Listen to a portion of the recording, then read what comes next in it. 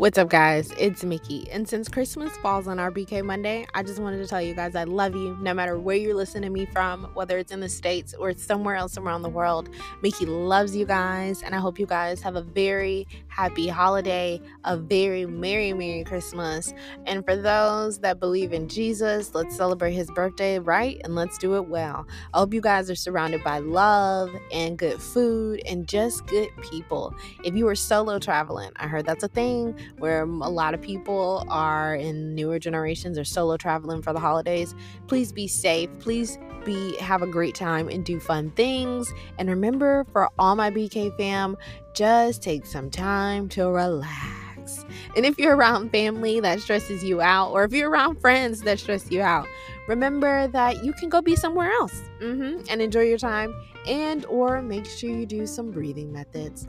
Take a deep breath in. Take a deep breath out.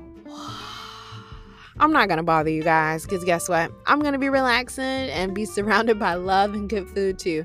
So I love you, my BK fam. Thank you for all the love and support. I just wanted to hop on to share a happy holiday message. I love you guys, and I can't wait to see what we talk about next time.